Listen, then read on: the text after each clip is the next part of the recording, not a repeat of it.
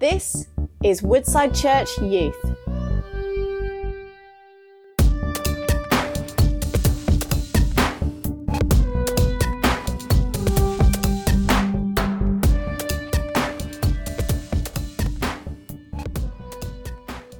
Yes, people, this is the Woodside Youth Podcast.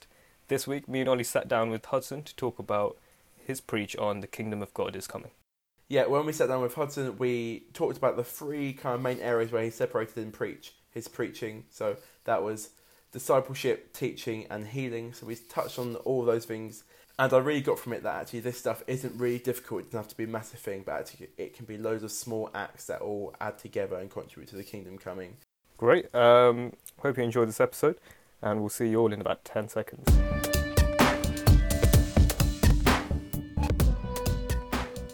Welcome everyone to the Woodside Youth Podcast. We've got Hudson with us, as I just said, and he preached last weekend, on how the kingdom of God is coming, and it was great. But as always, we're going to start with Would You Rather from Kevin. Yep, so this week's Would You Rather is, would you rather fight 100 duck-sized horses or one horse-sized duck? Ooh, duck-sized horses. That's a lot. 1,000, did you say, or 100? 100. 100 duck-sized horses. It's like horses which are like, how big is a duck? Thing is, ducks are quite big. Yeah, quite big. But imagining a horse being of that size and 100, yeah? Yeah, 100. But one duck that is as big as a horse. That's a massive duck. A duck's got a huge beak as well. As a normal sized duck. Imagine as a horse, the size of its beak. Right. I'm struggling to visualise a duck, to be honest. All I can think of is a pigeon, and they're not the same animal. Why a pigeon? I don't understand what's going on in my head. Nowhere near.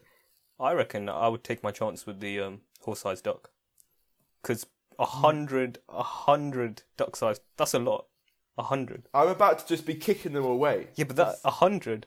For me, I would say it's a size. You know, it's something big is going to be kind of hard to handle as well. I mean, it says because ducks can fly a bit, they can run a bit. Oh yeah. I won't be able to hide anywhere. So I would rather face 100 duck-sized horses. Probably, as Ollie said, I might be kicking it all over the place. Yeah, but like a duck is quite big, and 100 of them, that's a lot. You can kick one away. Maybe you can get like till 5. Horses, they do run really fast, so... And they're quite like big, like stocky. These aren't skinny horses. Does a duck-sized horse run like a duck would, or run like a horse would? It would have to run like a horse would, but at a smaller scale. And then the 100 horses would run as fast as a horse, but look like a duck. 100 horses? Oh. I just think that a horse-sized duck could just blow you away with it. It could like fling you with its wings and then like eat your head off. I'd still take my chances. Yeah, but it's 100. Kev, 100 you are so duck-sized small. horses. What is that? It would stamp on you. I would stand my ground against a horse-sized duck. Easy. Like... Let's put it this way. Which is easier to tame? Is it the horse or the duck? Horses like humans. I reckon you could just have a massive family. This isn't adopt 100 duck-sized horses. This is it could be 100 the next duck-sized church horses. plant. That's a good number to take on a church plant, 100. I would have a duck egg when it's a horse-sized duck. Yeah, definitely. Oh. I didn't think about the ducks laying an egg. I think I'm gonna have to go for the small ones, the 100 sized horses. It's got to be. Well, you two are wrong and have lost this week's Would You Rather. Well, there you go. Kevin will not be joining us next week because he's going to be killed by a horse-sized duck. So I'll have to find a new co-host. I'll see you guys. Probably there'll be a duck sitting there. Yeah. I'll be hosting the podcast with a duck. That will get views. I'll put video on for that week. Okay, so obviously Hudson continued our series on Look to Jesus. I think it was the fourth preach in the series, and it was titled The Kingdom is Coming. So as always, Hudson's just going to sum up his preach in a minute or so. Yes, we've seen the preach on the topic, Kingdom is Coming. basically Jesus is continuing his ministry through teaching, through preaching, that is outreach, and through healing people. And that he's now at the moment doing through his body while he's the head, and we being the part of the body, that is the church. So that is kingdom coming. Okay, so one of the main things I really liked about the preach was that it was obviously split into three things, and one of them was teaching and discipling others. And we can see in Jesus' life that he obviously discipled a lot of people, and that often came from building relationship with people first, kind of like showing them who he was as Jesus. And so even though Jesus isn't physically here with us today, we as his body have an opportunity to represent Jesus in our relationship. So how do you reckon we can best do that, kind of in our schools, in general life, in our families, all that kind of stuff? Yeah, well, what we learn from Jesus is that at any age, when you have the ability to trust in Jesus and you have made the decision to follow Jesus, you can disciple people. It begins with building relationship with people. It is not like it is not like a school or in the sense a teacher and a student. If you see the life of Jesus, all that we observe that from from the life of Jesus when you read through the Gospels, how he went down to be with the disciples or the people who picked him, and he lived their life basically. He joined in with everything that they did. Okay? Yeah. They were fishing. He was there in the boat while they were fishing. They were, whatever they did, he joined along in with that. But the difference was that recently I read an article where it says, be a thermostat, don't be a thermometer. Thermostat is something that sets the temperature. It influences. It is in the same room, but a thermometer can be in the same room where the thermostat is, but all that a thermometer does is it just simply reflects what temperature it is. It doesn't change anything. It just takes it, or it is just being influenced, and it just reflects what influence it is having.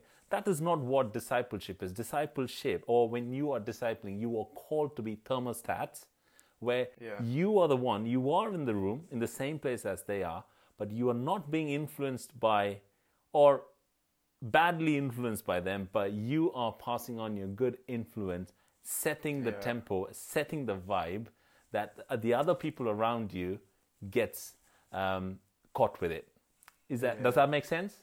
Isn't that a bit hard in lockdown though? So when you talked about Jesus like going in and being with his disciples and doing stuff like this and being the thermostat, like that all sounds great when you can actually meet up with people and when you can actually see each other and you can spend time with each other doing activities. But in lockdown, isn't that a bit more difficult? It is not as easy as what it usually is. Yeah. Definitely not. But what I think is like this Zoom call, even this Zoom call that we're having, this was not the means by which we were contacting earlier on. Yeah. What I'm saying is we have become more creative in our way to connect with people. For me, personally, I couldn't connect with people at all through this. So what we did was, we were respecting the regulations, what was there. So I would go in my car, my family, my household only in my car. We would go to our friend's house, park outside the car, and just, call them. But even that little thing made them feel valued. What we received later on during the day, my wife and I, we received was a text from them saying, "Thank you for remembering us. Thank you for thinking about us." And then what happens is that builds a trust between the two. Right. So that's the most important thing. The disciples of Jesus trusted Jesus absolutely with everything. So he is someone that we could go to at any point for any reason and for anything and everything. I think one thing that I really liked from what you said, Hudson, was that you made your friends feel valued. And that's so powerful and so important, especially in lockdown. And making people feel valued isn't just limited to face-to-face contact, even though that might be the best way to do it. Or you could send a gift to someone's house. There's loads of ways you can do that. Perfect. Or even making someone feel valued can just be dropping them a text and making them feel like you've remembered them. And we hold such power in making people feel valued no matter what form that is. We represent Jesus by doing that, because actually God is, as much as I'm proud of the youth, God is so proud of them. As much as I would love my mum and my friends, God loves them more. So we're just representing a tiny slice of what God feels about them, but that's powerful, and that's about how we can make them feel valued. I think another thing that I think is quite nice to hear, or to make someone feel valued, is knowing that someone's praying for you. So letting people know that I'm just dropped them sick, saying, "Hey, I'm thinking about you this morning, just praying for you." I quite like those texts, just like knowing someone's just praying for me. And also when someone messages you saying, well, when you have that trust with someone and you say, "Is there anything that I can pray for you?" And for people, that's big, because it means someone is worrying about you, and someone is taking it to someone even bigger, who we think is even bigger, who can handle all those worries as well. I think that's another little thing. Yes, actually, words, kind words, or even the words bring great change. That's what I've seen through this lockdown. And one thing I would say about we're calling it discipleship because that's what we saw Jesus do in terms of the kingdom coming. But often that word in the church can seem quite big and scary and something that has to be arranged. But actually, I hope that you realise that this is something that you don't have to have an official thing say, "I'm now going to disciple this person." But discipleship is almost a way of living as Christians. It's an attitude and the way that we represent God. So I would say it doesn't have to be the serious thing that is only coming from the leaders, but it comes from everyone. And you don't have to wait for someone to ask for it. If God might say to you, "Oh, I've got this verse for someone, so go for it." And God might not even say, "I've got this verse for someone." You might just think, I'm going to send someone this verse. And that's as much discipleship as an official thing as well. Yeah, so the next bit in your three main things for your preach, first one was teaching, and there was another one called preaching, where you talked about extending the invite. Do you want to tell us a bit more about what you mean by that? Well, yes, preaching means, yes, there is people gifted with the gift of preaching who does that, and people always, kind of get their mind around, preaching means something that's been done in the front, on a stage, with a mic and all that. It necessarily doesn't have to be like that, you see. You can do it anywhere you are, especially outside the church. There's something called the gathered church. There's something called the scattered church. Gathered church is when we all come together. Yeah. We don't just remain there, we move out.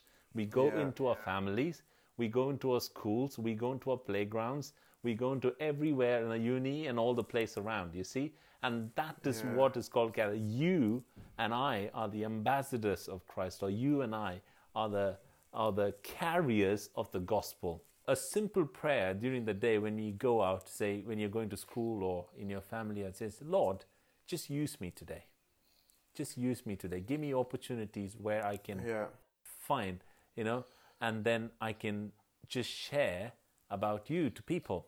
So he will break through in situations like that. He will break through in situations like that. And he will definitely make opportunities, or he will help you find. Opportunity is always around us. God will help through the Holy Spirit. That's why we have the Holy Spirit to help us, you see. So he's going to help us find the opportunity. Hey, you don't seem normal today. Something going on with you, or anything wrong. If you want to share, just absolutely share. Yeah, I think that's when it's really good if we have that trust. If you have that relationship from small bits of discipleship, you then can enter those conversations and be like, "Actually, I've noticed, because I know you, I kind of know where you're at. I've noticed you're a bit down. Do you mind if I pray for you?" It doesn't. The phrase I want to get over is that actually the result, whether they say yes or no, doesn't matter. But it's the fact that you've been bold and you've stepped out and you've been obedient to the call on your life to preach and to extend the invite. God will be so proud of you for doing that, and it doesn't matter really for yourself whether they say yes, you can pray for me, or no, you can't. It's the obedience that you've done so well in doing. I think often, especially when you're young, you go to the New Days and the Catalyst festivals, and often they'll talk about, do you have the call to the nations, or what's God's massive call on your life? And actually, the biggest call on every Christian's life is it says to go and make disciples, and that is telling people about Jesus. And one of the most anointed, holy moments of your week will always be, you might walk into church, you'll celebrate, you'll praise Jesus, you'll learn, But the most important part is when we all leave again and the church then scatters and we can all go and affect our own personal bubbles. And that doesn't have to be a massive call that someone would say from the front. That's what the Bible calls us to do as Christians, and we will have great impact doing that. So the last kind of main section of your preach was about healing and how in Jesus' ministry he went around and healed everyone he touched, and that we have the authority to do the same things Jesus did and expand the kingdom. But often I find that it can be very difficult to pray faithfully that healings will happen, knowing that I've been personally, and I know others that have been disappointed when they've prayed and healings haven't happened. I'm kind of just wondering whether you have any advice on how to approach that, if you know what I mean. To simplify it, I'll just say a few points, see how it helps you guys. One thing is, we don't have a definite answer on it, in the sense you can't just say this is because we are not God. You see, God is all wisdom. What people take into account at that moment is the parameter. You know, there are different parameters. One parameter they take is God is almighty. Is he able to heal? Mm-hmm. He is able to heal. Then why he didn't heal? The only thing that is taken into account there is the power of healing of God. But actually, with that, equally valuable parameter is God is all wise as well. He knows what he's doing. Then we have God is all sovereign.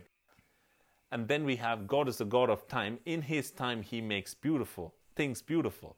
So he has his timings in how he does things. So when you add all these parameters, you see different, it doesn't have to be exactly. The reason why disappointment comes when healing doesn't happen is because I'm looking for my timing. You see, my focus is on my timing. Okay, I want it now. I did it. I prayed and it didn't happen. So I come to a conclusion. But that's not how we deal with it. First of all, healing, the word healing, when they said Jesus healed all kind of sickness and healed, the word, the root word for it comes as a therapy. It's basically a treatment for a disorder to restore back to normal. Yeah. So it is not just physical, it is mental, it's emotional, it's spiritual, it's physical as well. One thing I can very surely say, but don't ask me why, but what the Bible says is that there is a reason behind everything. If God didn't want that to happen at this moment, right now, while we are in this world, there is a purpose behind it. If he wants that to happen now, and it has happened now, there is a purpose behind it. He's all sovereign, he's all wise, and he's the best with the timing, and he knows what he's doing. He never makes mistakes and tries to sort it out or make up for his mistakes. No, he does everything perfectly. But so how do we comfort those who pray for healing and don't get it in this time? So, well, I think we all come across people who have prayed for healing, or we will at some point, who've prayed for healing, and you want to do something for them and you want to comfort them. Yes. How do we practically do that? Right. I'm not saying it's simple, but one thing we need to bear in mind when we do that, it's not you or I who's comforting. If we take that shoes, if we assume that position, then we're going to be hit hard. We're going to struggle with that. We need to understand the fact it is God who comforts. How he does that, he has his own way of doing it. He has his own way of doing it. All that I would, or what I need to do is rely on him completely. I can see they've been expecting healing. It didn't happen at this moment. We can't see it. But Lord, what should I do? Should I say something? Or should I go and hug someone? Yeah. Or should I, literally acts of kindness or being there for them? Yeah. We don't know how it is, but I believe when God wants to comfort someone who's really, looking for it, and when you are there to bring breaking God's kingdom into their life, he will give the wisdom of what to do. I think it's the difference between being empathetic and sympathetic in a time like this. You're not trying to fix problems. You're just trying to get on their level. I so once described as trying to go down into the same pit that they're in. It's not like throwing a ladder down to them. It's literally getting down into the pit with them and just being with them in that pit. Literally just feeling what they're feeling. But then if you try to come out with different phrases to help them out, to try to lift up their mood, I think it does start to put some kind of distance between them, because it's hard to come at it from an angle where you start talking without feeling what they're feeling yet. You can't just shout stuff from the top of the pit. You got to go into the pit and be there with them. Basically, there's no protocol as such. This is what we do. Step 1, we do this. Step 2, do this. No, what basically I believe is that every situation and every person is unique. And every person handles every situation uniquely in a different way. Yeah. The beauty is God knows their uniqueness and He knows how to answer. He's the only solution. Someone told me this. Jesus is like a caretaker, in a school building. You would have seen in a school building, your caretaker or someone who's got a bunch of keys, huge. That person has a key for literally every room. Anything you want, any room, any place in that building you want to go to, you go and ask that person. He has the key. He has the key bunch, and it's with him, and it's huge. Jesus is very similar to that. He has the answer for everything. He has the key for every situation. So He knows, and that is why it is so important for us to rely on Him and ask Him for help and do it along with Him, along with the Holy, keeping in step with the Holy Spirit, doing it with the Holy Spirit. Help me. I'm going to this person, pray for this person, pray for healing. I pray that in Your name I believe and have faith for healing. If that doesn't happen, just give us the wisdom to how to handle the situation, or help them support and feel belonged, feel valued. You just pray that, and God will give you the wisdom then what to do. Yeah, I think it's good, because I think you talked about how the Holy Spirit is our helper and how we can trust. We have to first of all trust God that He will be the comforter, that He will bring them up out of whatever they're going through. But I think one phrase that we've talked about a lot on the podcast is that there's power in gentleness, and you don't need to go in all guns blazing saying this. But actually, a gentle arm around the shoulder is sometimes all that needs, and that's a great place to start. Just saying, I'm here for you. Yeah. Going back to that relationship, kind of like just knowing that you're present, and that nothing that's happened has changed anything of their identity, of what you think of them, of what God thinks of them, and kind of just being really gentle about it. I think that's a great place to start. And then trusting God that He will be the great comforter, because it doesn't say, and Kevin Devolatula will be the great comforter of blah, blah, blah, blah. But actually, if Kevin Devolatula can point them to the great comforter, that's an amazing thing we can do in those times. The only other thing I want to add is it can have two impacts, actually. One on the person who hasn't received the healing, right, and one on yourself as well. What we've been talking about, when the person who hasn't received healing, how you support them. The other equally important thing is that you've gone in faith to pray in the name of Jesus, and it hasn't happened, and then you think, oh no, oh dear, now maybe I don't have the gift of healing. Maybe then why did God? So many questions come. The next time you want to pray for someone, you hesitate. Oh, well, hang on. Maybe I'll call my friend, or I'll send them to my pastor, or send them to someone, I don't want to pray. You say it has an impact on yourself as well. Don't hold back. Just trust in Jesus. Just trust in Jesus. That's like Ollie said, isn't it? Like, God is just looking for your obedience more than anything. Obedience is success, not the result. So, like, every week, we're going to do our golden nuggets of practicality. So, based on what we've talked about and what we've seen preach, what do you guys have? Like, one practical thing that really stood out for me, helpful, and I would encourage all of you guys to do that, is that intentional stepping out. Nothing just happens just like that. God is not someone who's going to control you, just suddenly break into you and just go and, use your mouth to speak to someone or do something through you. No, it doesn't happen that way. Yeah. It is always an intentional effort. I think mine would be praying for wisdom. I think that whether it comes to comforting someone, or just praying for who you think you can invite to the Alpha course, or just how you're going to talk to this person about inviting them to church, or whatever, it's just going to be praying for wisdom this week, just praying for God's wisdom to guide you in whatever you're doing. My golden nugget of practicality will be to embrace the easiness of the call to introduce people to Jesus, to disciple others, and it doesn't have to be this massive thing, but it can just be gentle, small acts, and it can be easy to, and that makes it easy to step out and easy to get wisdom. It doesn't have to be this massive scary thing, but it can be bringing Jesus to others in everyday life. I hope you have enjoyed the episode. Hudson, thanks for coming on. We've loved having you. Thank you so much. Thank you all for listening. We'll see you next week. See ya. See you next week, guys.